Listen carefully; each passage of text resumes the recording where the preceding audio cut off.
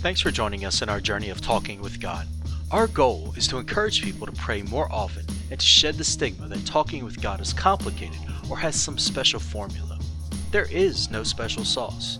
God, our Father, is there to listen to us in all seasons. Whether you're in a happy mood or maybe you are facing some struggles and find yourself angry at the world, or even God Himself, He is still there. Each week we bring you a single prayer from a single person. They can choose to remain anonymous or provide their identity. That part is not important. What is important, however, is their prayer. We all pray differently, and our goal each episode is to show you how this one person prays to God. We hope you enjoy your time here with us. If you do enjoy the content, then please subscribe to our podcast for future episodes.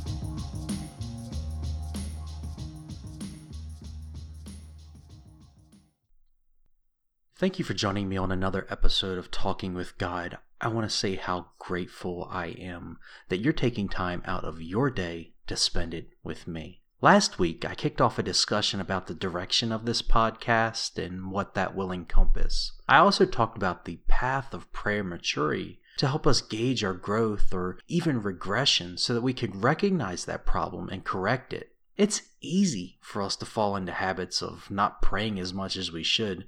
We start off missing a prayer at dinner or lunch because we're not just hungry, we're hangry. That kind of so hungry that you're angry because you're not full. Or maybe it is that we are around some unbelievers. We might feel embarrassed to pray in front of them at lunch. I've got a news flash for you, my friends. You can pray before the food even hits the table.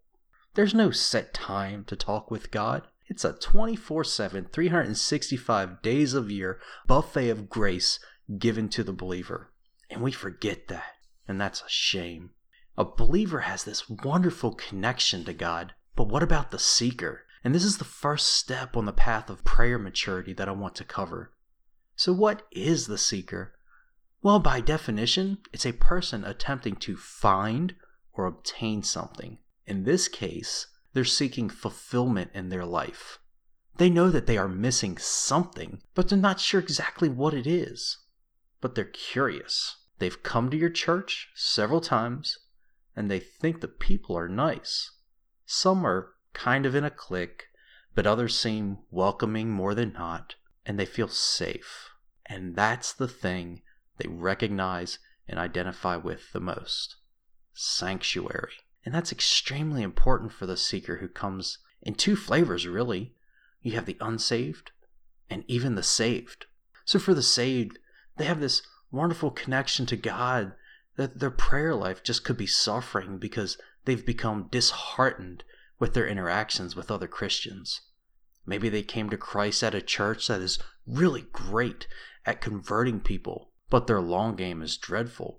And so the person became disconnected and left. And I can't tell you how many churches that I've either been to or people have told me about where they really are. They're great at bringing these people in. They get them to the point where they know that they need Jesus in their life and they get saved. But there's no next step. And that is a crime. It really is. Some may just be outright hurt and disenchanted, but they're willing to keep going. Because even if the church isn't cultivating them, they really do believe in Christ. And although these folks have been saved, their prayer life could be just like the seeker, that unbeliever who has this desire to find fulfillment. Now the seeker, the true seeker, the unbeliever, on the other hand, they've got all these preconceptions about prayer, right? And how the church handles that can influence their understanding of the importance of prayer. Now, there is a time and a place for prayers that are ritualistic. I've kind of lambasted that. You go to these churches and they give you this paper to read. And you read this paper with your eyes closed and Bob's your uncle, you're saved. And it doesn't work like that. But there really is a time and a place for prayers that are ritualistic. But for the seeker or the believer that is struggling in their prayer life, keeping it simple, it tends to make it not so ominous, right? Because I think we have a tendency to make prayer more than it needs to be. And I don't mean prayer itself, but how to become better at it. right? We puff it up and make it intimidating or insurmountable so that someone feels like they need to pray a decade before being proficient. And that's not true. Some of us are really in tune and we pray every day and we got that down pat. But other parts of our life could be a mess. It's simple, but that front representation, that strong prayer, we actually need to make it more accessible, right? So when you talk to those people, you don't make it seem like it's up in the clouds. And there's a lot of different ways of doing that. And we'll actually go over that, combining the seeker and the new believer, how to give them that in the next episode.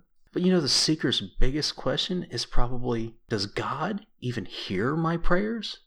Now, a lot of people will immediately throw out Psalm 34:15, and it says that the eyes of the Lord are toward the righteous, and his ears towards their cry. And they would say, no, he doesn't even hear your prayers based on that. And they're wrong, because God knows and hears everything. Because it's not about God hearing their prayer, but about whether or not he's going to answer it, right? He doesn't answer the prayer of the unbeliever until that prayer includes something very important, and that's their acceptance that Christ is the Savior, their Savior.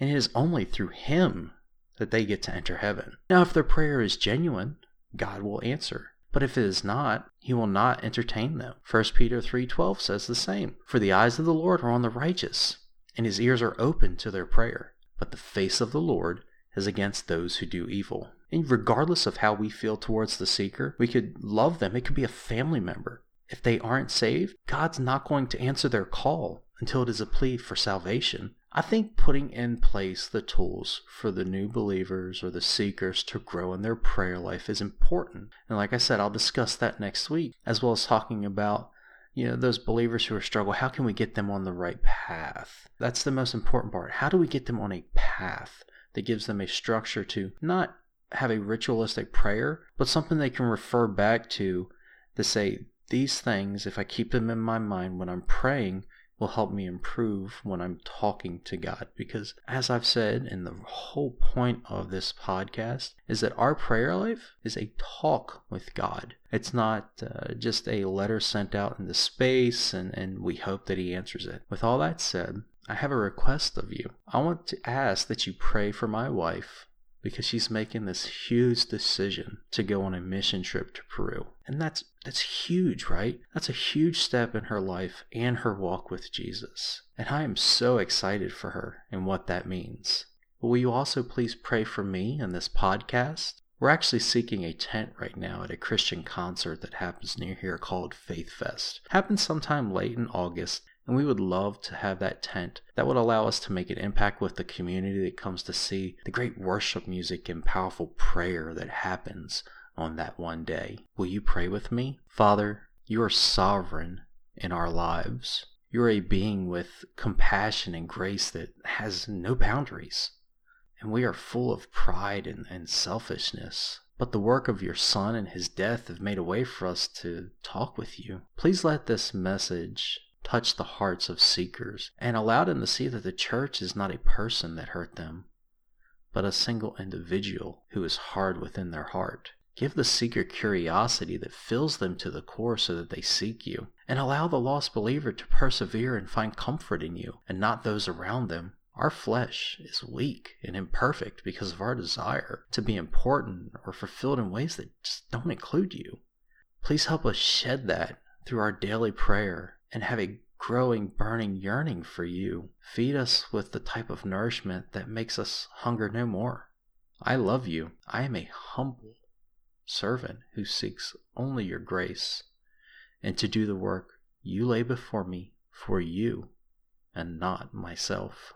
Thank you for this opportunity to share the good news, to give the world your message. In Jesus' powerful name I pray. Amen. Thank you again for taking time out of your day to spend with us. Can I ask a small favor? Okay, well maybe it's a couple, but they are really important. First, can you subscribe to us? Second, if you're listening on Apple Podcasts, can you give us a rating and let us know how we're doing? That helps our podcast get discovered, and if I'm honest, it makes us feel good too. Even if it's just a 1 star out of 5, it's crucial feedback so that we can improve. One last thing, can you share this with your family or friends?